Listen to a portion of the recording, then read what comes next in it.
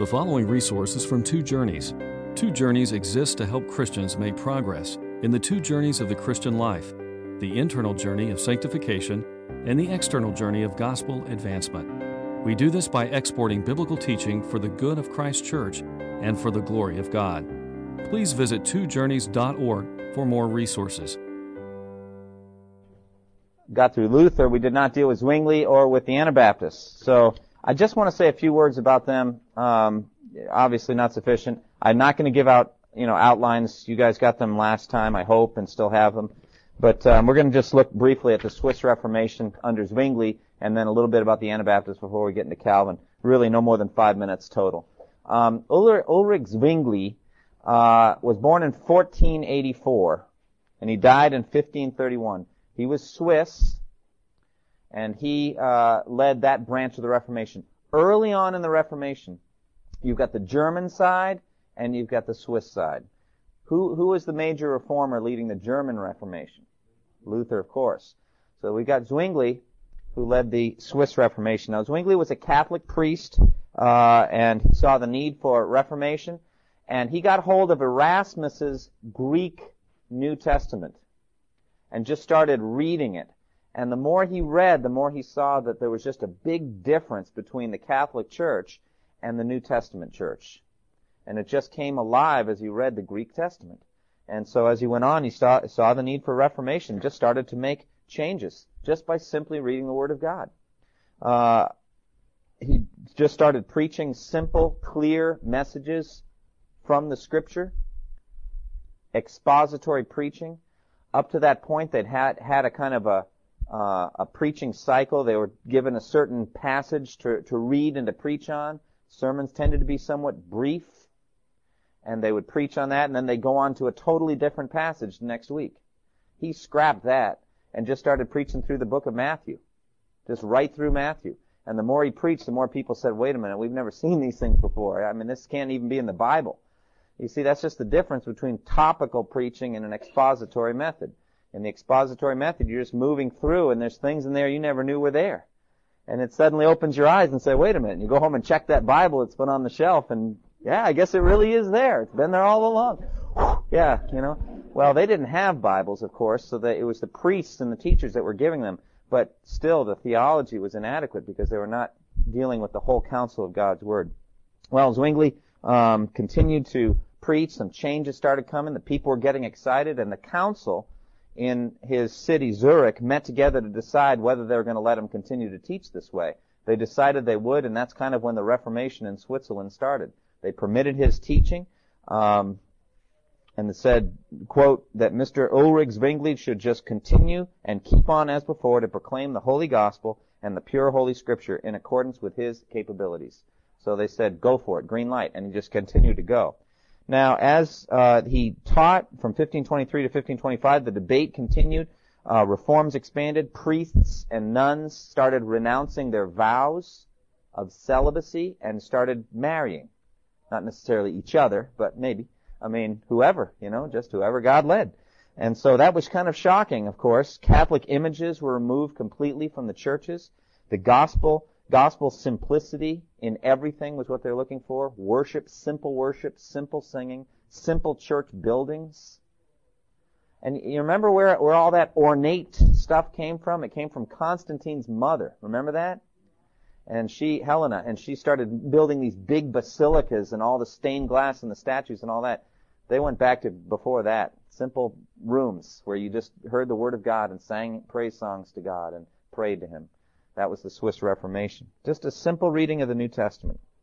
Well, as he went on, some other folks among them, I'll go ahead and finish Zwingli's life, but we're going to get to the Anabaptists in a minute. He had a dispute with Luther over the Lord's Supper.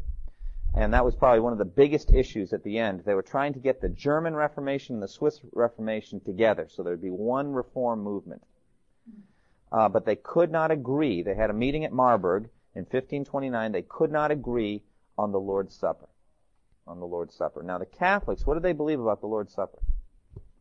Transubstantiation, which meant that when you were taking the bread or the wine, what is it you were eating? That's right. The literal body and blood, although if you were a layperson, you'd never get the wine or the blood. That was just for the priest. But the literal body of Christ. Now, how in the world could that be? Well, Aristotelian philosophy explained that, how it could taste like bread, look like bread, smell like bread, but still be literally the body of Christ. Well, I don't believe that, but that's what they believe. Well, when Luther came, he didn't really make many changes in that doctrine. They call it consubstantiation as opposed to transubstantiation, but it's almost the same view. Almost the same view. Well, Zwingli, what do you think he thought about the Lord's Supper? Simplicity. That was Zwingli. And it's bread is what it is. And it's wine.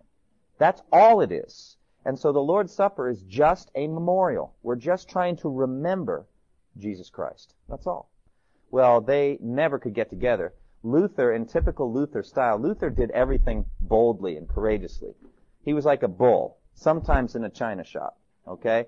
And what he did was he took a big piece of chalk and wrote on a wood table, Hoc est corpus meum. This is my body, in Latin. They had the whole dispute in Latin. All theological stuff was held in Latin. And he slammed his glove down and said, refute that. This is my body. And Zwingli said, Jesus said, I am the door of the sheep. Is he a door? I'm the vine. Is he a vine? You know, this is metaphorical language. Well, they never got together. And they agreed on, I think it was 11 out of the 12 points, but they could never get together on the Lord's Supper. And so, in effect, there were kind of two Reformations in Europe. There was the Lutheran Reformation and what came to be known as the Reformed Reformation. There were just two wings, and they never really did get together on the Lord's Supper. Well, out of that time, when Zwingli was just preaching and teaching the simple Word of God, there came a group of people who started reading even more simply than Zwingli did. And they were called the Anabaptists. Now, the Anabaptists is an insult, really, just like Puritans was meant to be an insult. We'll learn about them in the future. But Anabaptist means re-baptizers. They were re-Baptists. Why re? Because all of them supposedly had been baptized when? When they were infants. The Catholic Church baptized infants. And so the Anabaptists began to question infant baptism. Well, Zwingli never got to that point, did not question infant baptism. So we didn't get to complete gospel simplicity there. But they started to make an issue of it. And this man, Conrad Grebel, and a few others started saying, where do you find infant baptism? Now, I'm a Baptist, and most of you probably are Baptists. And I've said before, there are three types of Scripture that support infant baptism. You know what they are? Scriptures that have infants but no baptism, Scriptures that have baptism but no infants, and Scriptures that have neither infants nor baptism. Those are the three categories that they use, okay? Well, the Anabaptists saw that and said, wait a minute. You don't see infant baptism anywhere in the New Testament. And so they realized that Jesus intended, or that God intended, baptism to be for believers only. And so they're kind of stuck because there's nobody around that's doing this, and so they baptized themselves. On January 21st, 1525, they met and baptized one another. Conrad Grebel baptized Georg Blaurock. Blaurock baptized Grebel and everyone else present. And from this, they would receive this insult, Anabaptist, rebaptizers. Everyone in Europe was against the Anabaptists. They had no friends. All right, the Lutherans were against them, the Calvinists were against them, the Catholics were against them. They had nowhere to go. And they taught some radical ideas. Like, for example, that the church is a family of faith. They taught the idea of a believer's church. Church should only be believers. That's kind of the connection with the idea of adult or believer baptism, isn't it? Since baptism is the rite of entrance into the church, it should be for believers only. So the believer's church is one of the idea of a family of faith. They called each other brother or sister all the time. All right? They also had another unbelievably radical idea, separation of church and state. And it was radical. It was very threatening to the governments. That's why they were persecuted no matter where they went. They taught separation of church and state. Balthasar Hubmaier. How many of you heard of Balthasar Hubmaier other than Josh? Okay, a couple others. Balthasar Hubmaier was an Anabaptist leader who wrote many things. One of his famous works was on heretics and those who burn them. And a very important work in which he was basically arguing that heresies should be destroyed by logic and by Scripture, but heretics should not be burned by the state. And we all agree with that, don't we? I mean, but back then, basically, if you're a heretic, they were going to kill you. So just these radical ideas, and they were called by some the radical Reformation. The word radical means getting to the root. And they went to the root of everything, the New Testament. They wanted to be a simple New Testament church. They also believed in pacifism. They were strongly pacifistic. They followed the Sermon on the Mount. You know, if someone strikes you on the right cheek, turn the other. They didn't get involved in wars. And this was huge because at the time the specter of the Islamic Turks was over all of Europe, and everybody was getting ready to fight the Turks, almost to the point where Catholics and Protestants alike would join together to fight the Turks. And here's this group of people like a cancer in the middle of the whole body politic saying, we shouldn't fight at all. If the Turks sweep across, we should just let them go. God's strong enough, sovereign enough, that we don't need to take up a sword. Can you imagine Jesus taking up a sword and killing a Turk? That's how they argued. They believed in pacifism. They also had some, and there's a lot of strength in it. You listen to this and you say, well, you know, I can see these arguments. Believer baptism, a believer's church, right? Simple New Testament faith, practice church discipline. These things were important to them. And you could say, well, that sounds good, but there were some incredible excesses too. For example, in 1536, they had the Munster Revolt. Anabaptist extremists under John Matthias and Jan van Leyden took control of a town called Munster in Germany. They expelled the Catholic bishop and most of the other Catholics. They believed the end of the world was imminent. And by the way, many people in the 16th century believed the end of the world was imminent. Luther did. Luther thought that the world would end. As a matter of fact, he was translating the Bible into German, going in order, and he decided to jump out of order and translate the book of Daniel.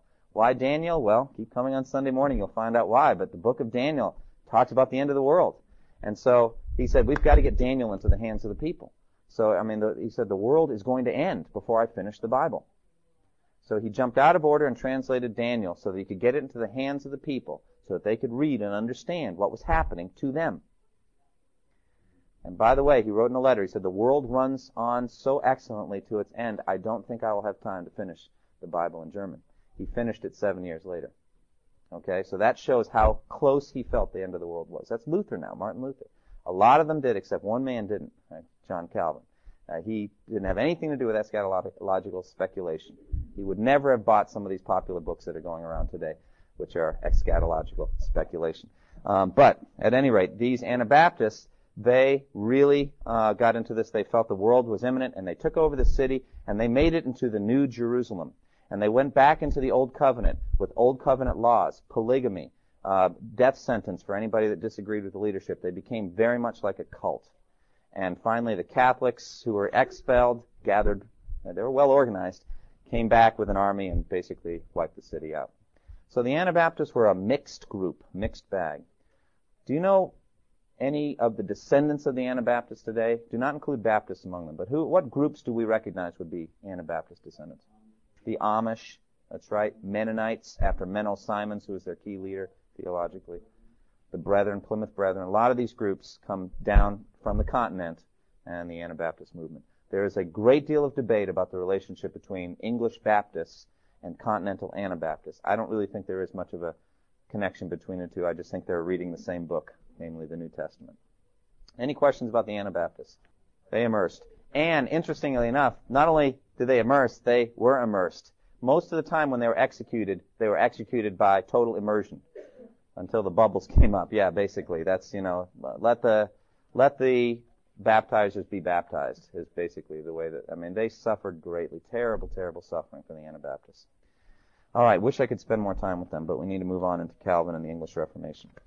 Now, originally this was titled Calvin and the Puritans. I just can't do justice to the Puritans. So, what we're going to do is we're going to do the Puritans in the second 9-week segment. They'll be some of our heroes of the faith.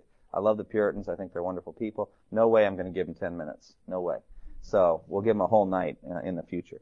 But let's look at Calvin and the Reformation. And here's a gift I got when I was finishing my PhD work at Southern. I did my PhD on Calvin, and it hangs up in my office downstairs. It's a pretty good picture of him.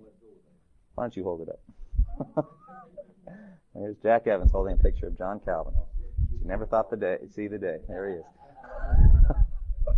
Okay. That hangs up in my office downstairs. It's been here since I've been here. But now when you walk in, I had somebody walk in and say, is that Luther? Do you realize how different he looks from Luther? Luther was a round-faced German guy, clean-shaven and all that. That is John Calvin. He looked a lot like John Knox, so if you ever get confused, you can guess one or the other. Yeah. As a matter of fact, when Christie tried to buy this for me, they were out of it temporarily.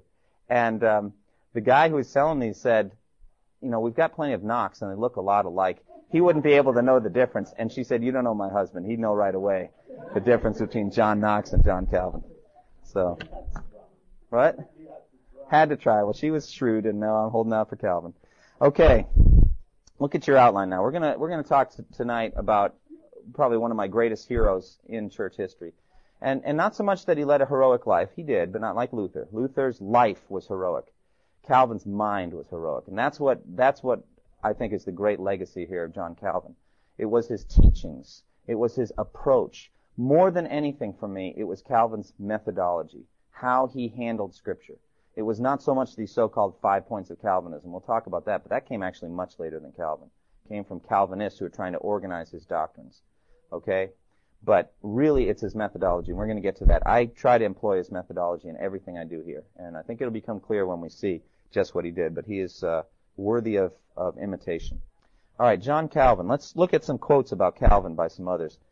The Little Council of Geneva, that's one of the government leaders in Geneva after Calvin's death, said, God gave him a character of great majesty. Theodor Beza, who was one of Calvin's best friends and a successor in Geneva, said, I have been a witness of him for 16 years, and I think I am fully entitled to say that in this man there was exhibited to all an example of the life and death of the Christian, such as it will not be easy to depreciate, such as it will be difficult to emulate. So in other words, he just lived a Christian life. It's going to be very difficult to tear it apart, and certainly difficult to imitate. And this is my all-time favorite quote about John Calvin. I mean, absolutely phenomenal quote. Karl Barth, who was a 20th century German theologian, one of the most brilliant men that ever lived, he basically turned around liberalism, destroyed it with his commentary on Romans. We'll get to that, God willing, in a few weeks. But Barth was a genius, and his writings are very deep and difficult to understand. This is what he said about Calvin. Calvin is a cataract, a primeval forest, a demonic power, something directly down from Himalaya, strange, mythological. I lack completely the means, the suction cups, even to assimilate this phenomenon, not to speak of presenting it adequately. What I receive is only a thin little stream, and what I can then give out again is only a yet thinner extract of this little stream. I could gladly and profitably set myself down and spend all the rest of my life just with Calvin. Now, what does he mean by that? Well, here, for example, is Calvin's commentary on Daniel 7 through 12. If you were to open this up, you're just reading page after page of good, clear Bible exposition. And it's still good 500 years later. Because he didn't have anything to do with current events. He didn't write anything about what was going on at the time. Didn't really include very much scholarship that had gone up to this point. It was just him dealing with the text in a clear-headed manner. And it's still useful 500 years later. As a matter of fact, if I had just one commentator and wanted to understand a text, I'd go to Calvin before anyone else, just because of his methodology, his approach. Still useful today. It's just an amazing thing. And this is what Karl Barth said. I just pick up any book of the 60 or so volumes like this that he wrote. You open it up and you read and you gain insight that you didn't have before. It's unbelievable. Wherever you scratch it, it's gold. Almost everybody else had a great deal of fluff. You know, there are things they dashed off quickly, low quality from time to time. Life is busy, isn't it? Not that way with Calvin. Everything he wrote is almost like he was a channel of this doctrinal approach. We're going to talk more about what it was that made him so unique. And then David Steinmetz. I like this quote because it gives you a little slice of his personality. Yes, sir. Well, I didn't mean that literally. Karl Barth was a Reformed, scholar. He was Swiss. What he's meaning is that I have no way to explain how a man in such a short life as Calvin could put out this much high-quality stuff. How do you explain it? So he uses this word. It's just figurative, not literal. I don't want to take Karl Barth literally here. What he's doing here in his letter to Edward Ternason, what he's saying is, I'm having a hard time doing Calvin. Now he was teaching theological students at the time, and he's saying, I just can't do it justice. What I get from Calvin is this little thin stream of what I think he's saying, and then what I give out is even worse. And so that's about what I'm up against tonight. So that's Karl Barth. Now, this quote, John Calvin was not a man who inspired immediate confidence in those who first met him. In an age of dynamic and colorful personalities, from Martin Luther to Teresa of Avila, Calvin cut a curiously diminutive figure. He was a slight man, even in his youth, shy and bookish, never robust, plagued in his later years by a series of chronic illnesses that forced him at times to dictate his commentaries and treatises while propped up in bed. He was never more content than when he was left alone, and spent some of his happiest years as pastor to a congregation of French refugees in the German city of Strasbourg. Yet there is no Protestant leader in the 16th century, with the obvious exception of Martin Luther, who left a more profound mark on Western culture than he did. For more than 400 years, Calvin has influenced the way successive generations of Europeans and Americans have thought about religion, structured their political institutions, looked at paintings, written poetry and music, theorized about economic relations, or struggled to uncover the laws which govern the physical universe. So, how in the world can we defend this? I don't really know. But just saying that his ideas and his methodology affected everything in Europe after him. Up to this point, there was no one who systematized and organized Bible doctrine the way that he did. Now, let's go over a brief sketch of his life. First, his life as a student. And by the way, Calvin hardly ever wrote very much about himself. When you open up a commentary or something, you're not going to read hardly anything about Calvin. You're not going to find out much about his life. He didn't really think that was his business and didn't really think you cared or should. He figured that you were going to one of his commentaries to try to understand Romans chapter 5, verse 11 and 12. Okay, and he'd explain that. So it's really very hard to get information about Calvin's early life. We know much more about Luther, for example, than we do about Calvin, because Luther would be happy to tell you about himself anytime. But Calvin didn't say much. We do know he was born in France. He was French, in Noyon, July 10, 1509. His father, Gerard, wanted him to be a lawyer. 1523, Calvin was sent to Paris for education. He studied at the College de Montaigu, a bastion of Roman Catholic orthodoxy in the struggle against Lutheranism. So he's going right to the heart of the best Catholic school in France. And he's learning Roman Catholicism. And in 1523, what is all the rage? What is everybody talking about? Talking about Martin Luther. They're talking about the 95 Theses, right? They're talking about the Diet of Worms and Luther's struggle with the church. And he's hearing it all from the Catholic side. All right? Trained in nominalist theology in the Church Fathers, Augustine, Chrysostom, especially Augustine, by John Major. He started learning those things. No indication whatsoever of any Lutheran Protestant convictions while in college. No interest in it, it seemed. All right? 1528, he was sent by his father to Orleans to pursue further legal studies. His father died in 1531. Calvin was embittered against the Roman Catholic Church because his brother Charles was excommunicated. I don't know exactly why, but I know that this happened. And so it started to create a little separation between him and the Catholics. Also, because his father was dead, he was free to pursue whatever avenue he wanted to pursue. And what he really wanted to do was be a humanist. He wanted to be a scholar. He wanted to be somebody who'd sit down and read the ancient Greek writings and write little treatises about it. He wanted the life of a quiet academic, and he wanted that the rest of his life, even after his conversion. He wanted to just be him and his books off to the side, everybody just leave me alone kind of thing. And that's the way it was. So he went back to Paris to study humanism. We've already discussed one famous humanist who was kind of the all-time humanist in the 16th century, Erasmus. That's right. So he wanted to be like Erasmus, a guy who worked with books and letters all his life. So he wrote a commentary on Seneca's De Clementia, seemed to be headed to be a humanist scholar like Erasmus. The commentary that he wrote on Seneca showed an amazing knowledge of classical literature. It also showed kind of humanist methodology of analyzing argumentation and logic, comparing it with other scholarship. This methodology would actually be with him the rest of his life. So he learned this, and he would apply it. And somebody once said he used humanism to destroy humanism. It was very interesting. He took their methodology and he turned it back on them to show the futility of a world without God, let's say. The emptiness of the ancient Greek classics without God. So very interesting. Now his conversion, you put it in quotes, obviously he had to be converted at some point, but we just have no story. We don't really know much about it. All we know is all of a sudden he's writing the Institutes in 1536, out of nowhere. So there's a little bit of mystery here. He never wrote about it much, but it seems in the year 1533, sometime in this year, Calvin became convinced of Protestant doctrines and came to saving faith in Christ. This is what he wrote. This is in his preface in the commentary of Psalms. And at first, whilst I had remained thus so obstinately addicted to the superstitions of the papacy, that it would have been hard indeed to have pulled me out of so deep a quagmire by sudden conversion, God subdued and made teachable a heart which, for my age, was far too hardened in such matters. Having thus received some foretaste and knowledge of true piety, I was straightway inflamed with such a great desire to profit from it, that although I did not attempt to give up other studies, I worked only slackly on them. And I was wonderstruck when, before the year was out, all those who had a desire for the true doctrine ranged themselves around me to learn, although I was hardly more than a beginner myself. So it wasn't long before Calvin was teaching people theology, doctrine. And so he started to work on it. Soon, though, he had to flee France for his life, and he never returned, as far as we know. Roman Catholic authorities persecuted the French Protestants mercilessly, so he had to run, and many other French with him. Now, the first time we really see Calvin and try to understand him is in the Institute, 1536. Now, I've got right here the 1559 edition of the Institutes. This is what you would be able to buy if you wanted to buy the Institutes, Christian book distributors, whatever. I mean, I don't think it's been out of print in 500 years. So, I mean, they'll always be publishing the Institutes. But this is not what he wrote in 1536. It just went through an incredible evolution.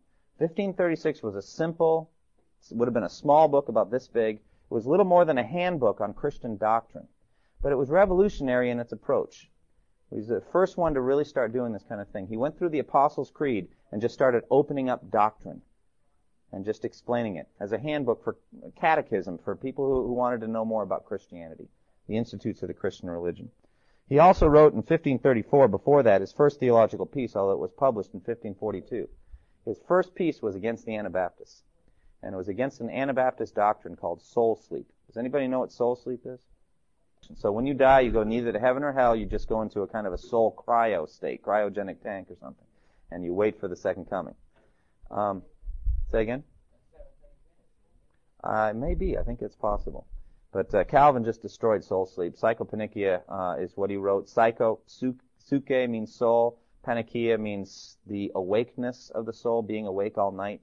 It's an interesting word, but basically he shows from some key texts, for example, when Paul says, absent from the body, present with the Lord, he says, what is it which, when absent from the body, is present with the Lord?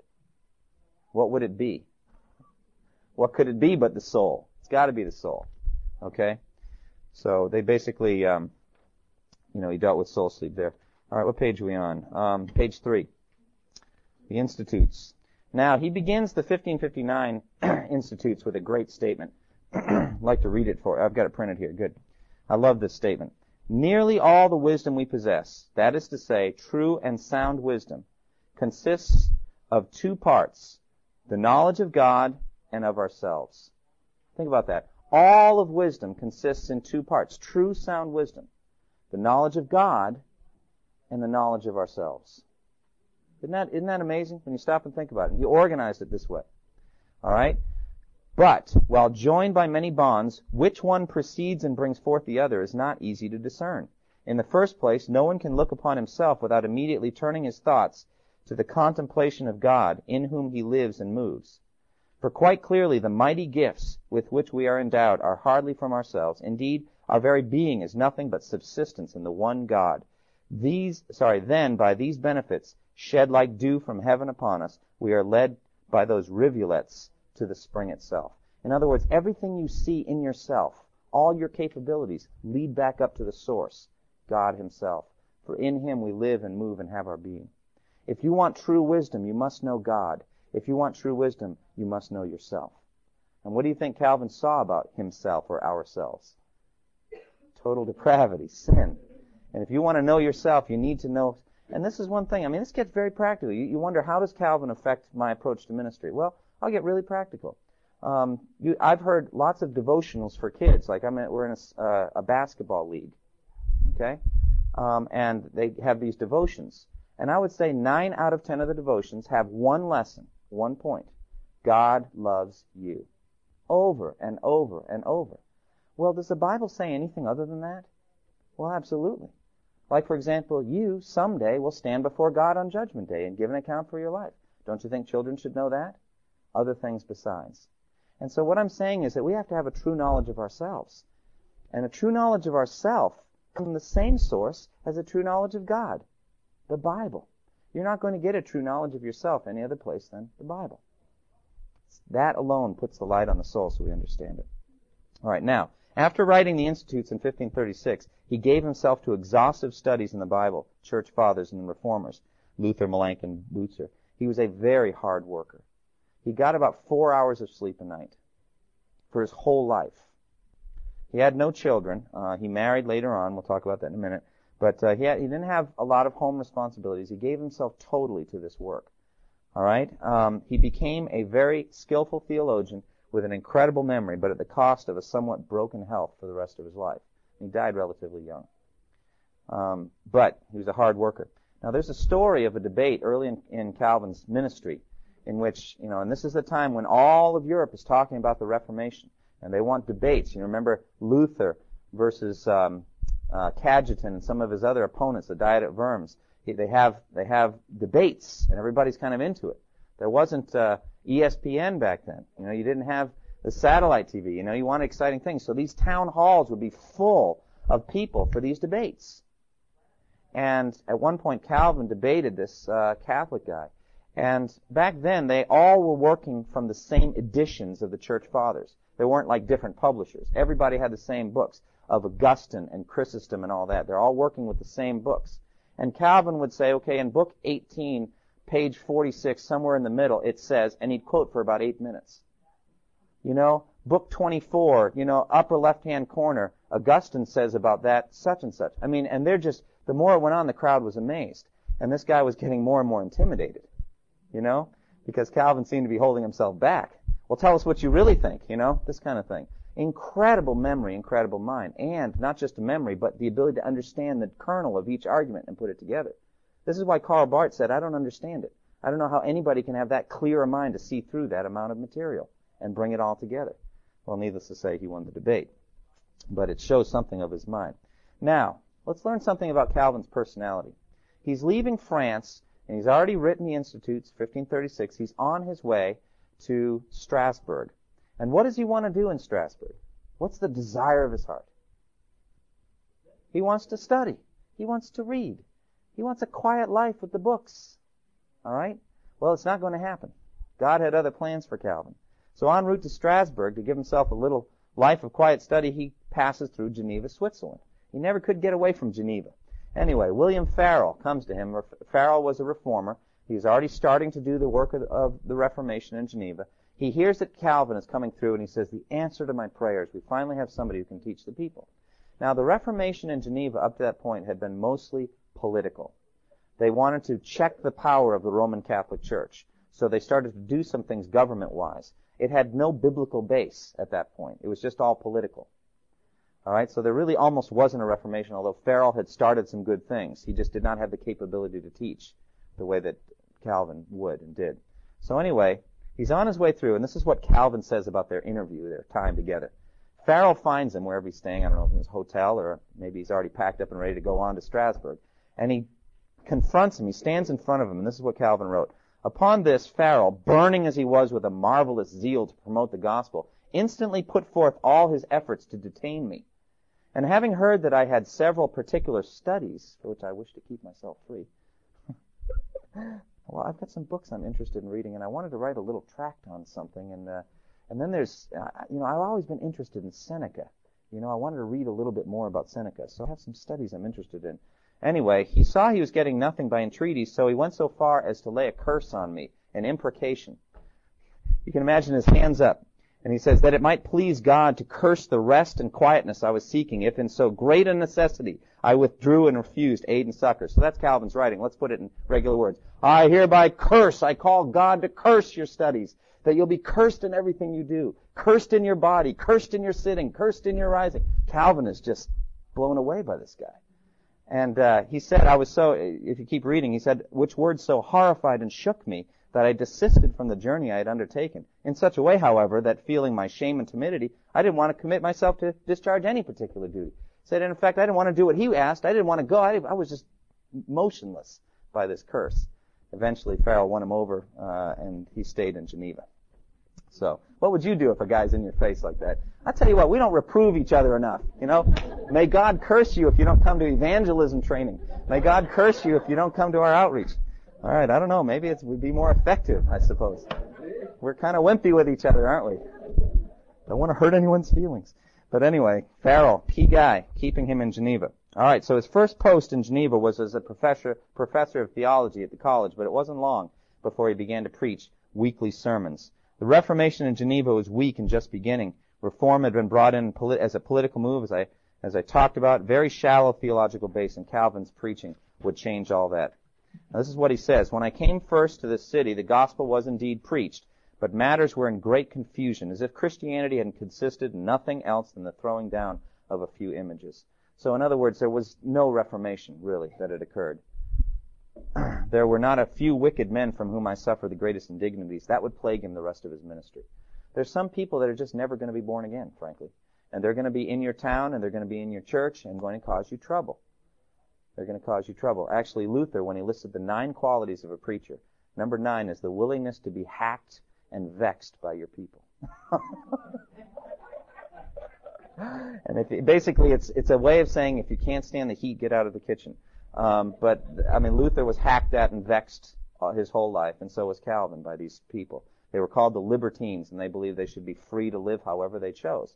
And Calvin was big on church discipline, and they had constant problems. Well, one of the very first things that Calvin did was begin systematic expository preaching, book by book. That's what he did. Just went through books of the Bible. He also worked with the local government to advance the Reformation. Now, Calvin's 4 great arenas of labor: exegesis of Scripture, that's commentaries; systematic theology, the institutes and lectures to his students; preaching, verse-by-verse exposition; and church government. I really would add a 5th, and that's being kind of the European reformer. He was a world leader, so he did that through his letter writing. He did a lot of writing of letters and had a great influence all over Europe through his letter writing. All right. He sought to have the people sign confessions of faith. He was trying to weed out the Catholics from the Protestants. And thus began Calvin's vision of a truly Christian society.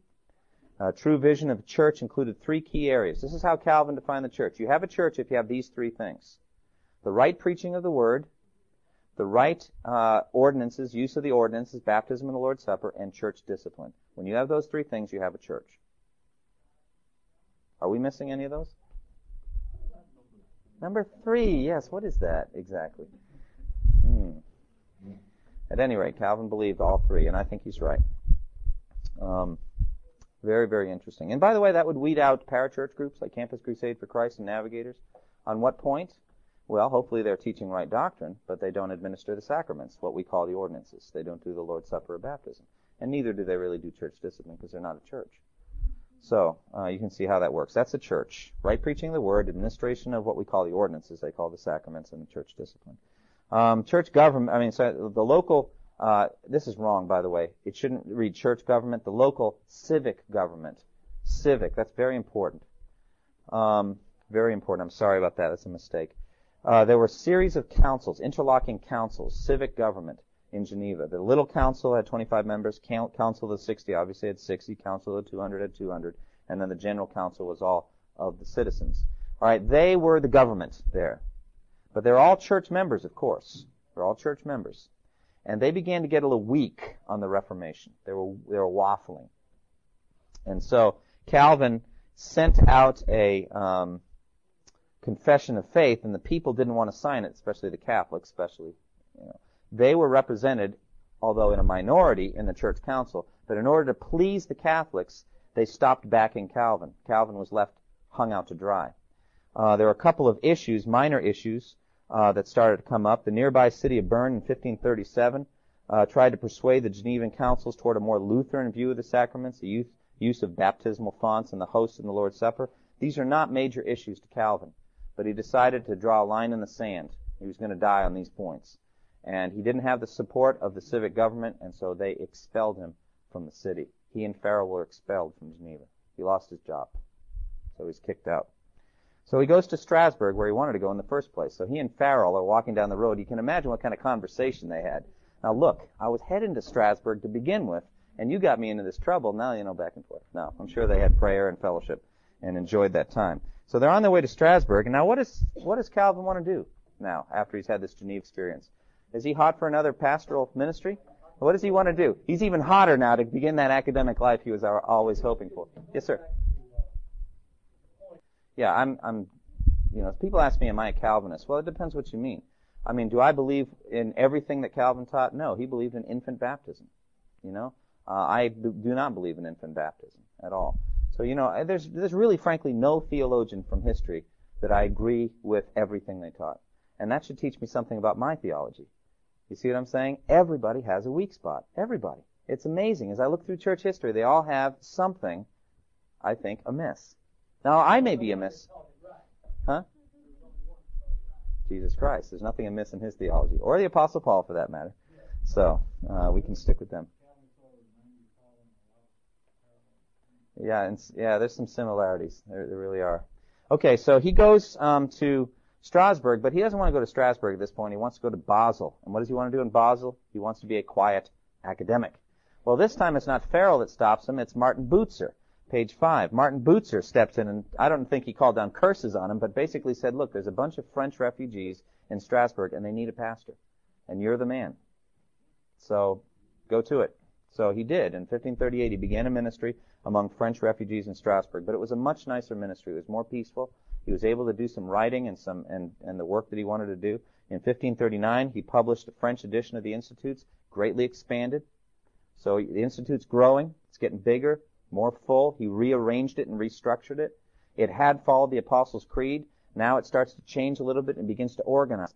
He basically, with his Institutes, is putting out bins, organizing biblical doctrine thematically, systematically. He's organizing it. The doctrine of the Word.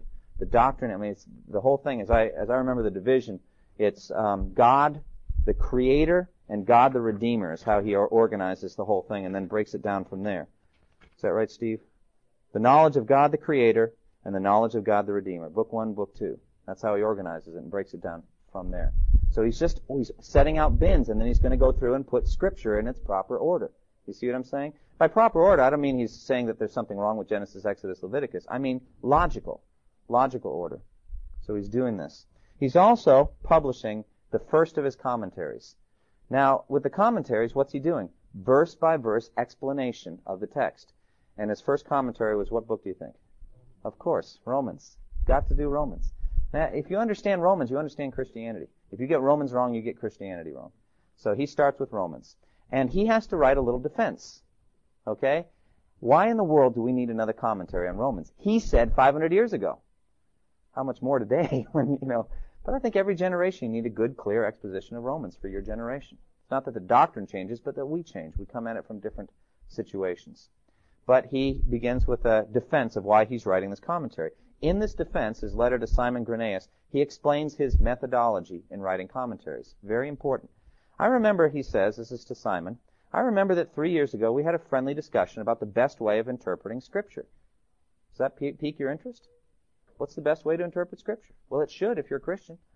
All right? The plan which you particularly favored was also the one which at that time I preferred to any others. Both of us felt that lucid brevity constituted the particular virtue of an interpreter, since it is almost his only task to unfold the mind of the writer whom he has undertaken to expound. He misses his mark, or at least strays outside his limits, by the extent to which he leads his readers astray from the meaning of his author. All right, lucid brevity. Clear and brief. Clear and brief. That's what he sought to do. And he was clear and brief. You may say, how is this brief? But realize, back then, they're going through huge. This right here is Acts 14 through 28 and Romans 1 through 16. This is Romans. Let me see if I can find Romans.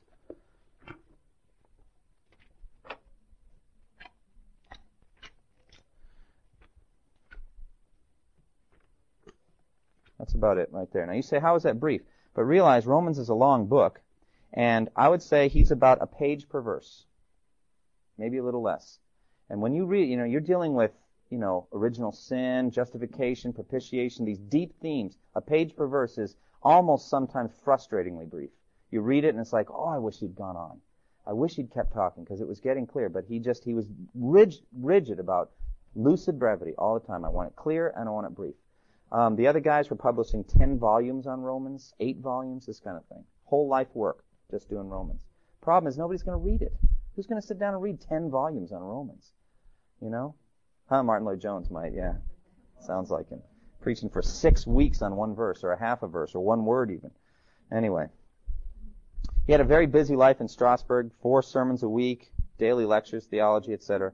I'm going to keep going here. 1540, he married Idelette de Boer, wife of an Anabaptist, one of his own converts. He led her to Christ and then married her. They never had any children. She was a blessing to him. He really loved her, but we don't know much about their private life. One thing I skipped, he did make strong efforts to help the Reformation in France. It was going badly. The Protestants in France were getting persecuted. They were getting killed, actually, martyrs. And he was doing everything he could to help them. He dedicated one of his versions of the Institutes to the King of France, trying to explain Christianity to the King of France. He dedicated a commentary on Daniel to the French martyrs, Protestant martyrs. And why? Because martyrdom's a big issue in the book of Daniel. We're going to see that as I preach in the next 2 weeks in Daniel 7. So that was Calvin. Okay, now he's called back to Geneva. This is interesting. Geneva became more and more unruly after Calvin left. Soon a group in Geneva felt the only way to restore order and continue the Reformation was to call Calvin back. So they sent an official embassy to go get him back. Now let me ask you, what do you think it would take to motivate Calvin to come back to Geneva? Oh, come on back. We'll be nice this time. We promise. Okay? Calvin was personally opposed to returning. His memories of Geneva were unhappy. Calvin said to Farel, listen to this, quote, I would prefer 100 other deaths to that cross on which I would have to die 1,000 times a day. That's how he looked at going back to Geneva. And you'd say, why did he go? Well, he was a man of duty. He loved the Lord and he wanted to serve him. And if God said go, fine, I'll go die 1,000 times a day. And that's in effect what he did. They treated him very badly even when he returned. You don't got, yeah, absolutely. Don't tell God no. Yeah. Yeah. So he goes back. He agrees September 2nd, 1541 to return to Geneva under strict conditions, which they happily agreed to, and he would only do it temporarily. I'm only going back for a little while until you find somebody better, or something like that. Turned out it was for the rest of his life. He never left Geneva again. I mean, he went on trips, but that was his home base for the rest of his life. Now, very interesting fact. Remember how Calvin preached? Verse by verse exposition through books of the Bible. Does that sound familiar? Okay. Anyway, verse by verse exposition through books of the Bible. He is evicted from Geneva, right? Well, he was somewhere in his exposition, right? Wherever he was. When he comes back after a number of years, where does he begin preaching? I'm telling you, I mean, this guy was amazing. He's like, all right, you know, you kicked me out, the Reformation stopped. Now I'm coming back, let's pick up and keep moving. Yeah, Steve. I don't know. I need to, what chapter of Romans was he in? I don't know. I really wish I'd tried to hunt this down where he was at, and I couldn't find it in the time frame today. But I'd like to find out where he was at. But I know this is a fact. He began right where he was at and just kept moving. Message received, Mr. Calvin. We get it. Okay. He began his key work, structuring the church according to scriptural principles in the city of Geneva as well. That includes civic government. There was no separation of church and state anywhere except Munster for about a year. Okay, and even then, frankly, it wasn't separation of church and state. That was like a cult. Anyway, a truly reformed community was sought. He was also a leader of the Reformation. I'm not going to read through all this. I mean, he just wrote tons of letters and was affecting many things. Let's look down at what John Knox said. Fiery Scottish reformer John Knox spent the years of his exile when he was kicked out of England, 1554 to 1559, he spent them in Geneva, training under Calvin. This period of Knox's life has been called the most formative of his entire development, and Knox's high opinion of Calvin's Geneva is well known from his famous assessment. This is what Knox wrote. Geneva is the most perfect school of Christ that ever was in the earth since the days of the apostles. He set it up to instruct and teach people how to preach, how to live, how to run a church, just what to do. And people from all over Europe went there and were trained. And so he gave a great deal of attention toward a kind of a European reform. All right, now his writings. He published commentaries on, I think this is right, 52 of the 66 books of the Bible. He finished his first commentary, that on Romans, in 1540, completing it about the same time as the second edition of the Institutes. He proceeded over the next 15 years to generate all his New Testament commentaries, finishing the Synoptic Gospels, that's Matthew, Mark, and Luke, in 1555. During one remarkable stretch from 1546 to 1551, he published complete commentaries on 17 books of the Bible. That's 5 years, 17 books. Amazing. It represents an average of about 30 verses commented on per month. Now that's on top of just being a pastor. I mean, he would visit the sick, do funerals. And on top of also being a full-time professor. So he's preaching, he's teaching 4 sermons a week, writing letters, and then he goes home at night and cranks out a couple of verses on his commentary. Goes to bed. Unbelievable. It's hard to even imagine how one person can get that much work done. And he didn't even have a word processor. How in the world? 5 editions of the Institutes. This was the great contribution of John Calvin, a systematic methodology. Now, I have given you a chart here. I drew this up this afternoon so that you can understand the effect of John Calvin on your pastor more than anything else, all right? This is what I call his majestic scriptural methodology. The forest and the trees. Forest and the trees. Now, when you talk about somebody who can't see the forest for the trees, what you're talking about is somebody who cannot see the big picture because he's so focused on what? Details. He loses sight of the big picture because he's immersed in the details. Calvin never lost sight of the big picture, but he never lost sight of the details either. And that's the whole thing about him. It's just an incredible thing. There was a moving always from the forest to the trees. Forest to the trees. Well, how did it work? Well, here's the forest. This is Calvin's Institutes, systematic theology, the big picture. What does the Bible say about everything? From the doctrine of creation to the doctrine of the end times, right on through. Organized. Worked on 5 editions, kept getting bigger and bigger and bigger, more thorough, more and more complete. All right? What else is he working on? Every day. Commenting on Scripture. Back and forth, verse by verse, verse by verse. Commenting on a verse of the Bible, working on the Institutes, commenting on the verse of the Bible, forest and the trees, forest and the trees, back and forth, big picture detail, all the time. Well, how did I write it down? All right, we've got the Institutes, 5 editions as the forest. We've got the commentaries on 52 books of the Bible. We've got big picture, systematic biblical theology, verse by verse details, clear and brief. Always wanted clear and brief. Brevid lucidity, lucid brevity, whatever. The forest would be what you could call a place for everything in its place. Very organized. Calvin did that mentally. Everything had its place. See what I'm saying? All right. And correspondingly, the trees, the beauty's in the details. Ever heard of the devil's in the details? With the Scripture, it's just the opposite. The beauty is in the details. It's like HD TV, high-density television. You know, it's just, wow, the vividness because of the details. That's kind of how it was. Or a Scripture verse, let everything be done decently and in good order. 1 Corinthians 14:40. And then, man does not live on bread alone, but on what? Every word that comes from the mouth of God. Does God waste His breath? If it's in the Scripture, it's worth thinking about. Isn't it? It's worth reading and considering. There's no throwaways. So Calvin brought the two together better than anyone I've ever seen.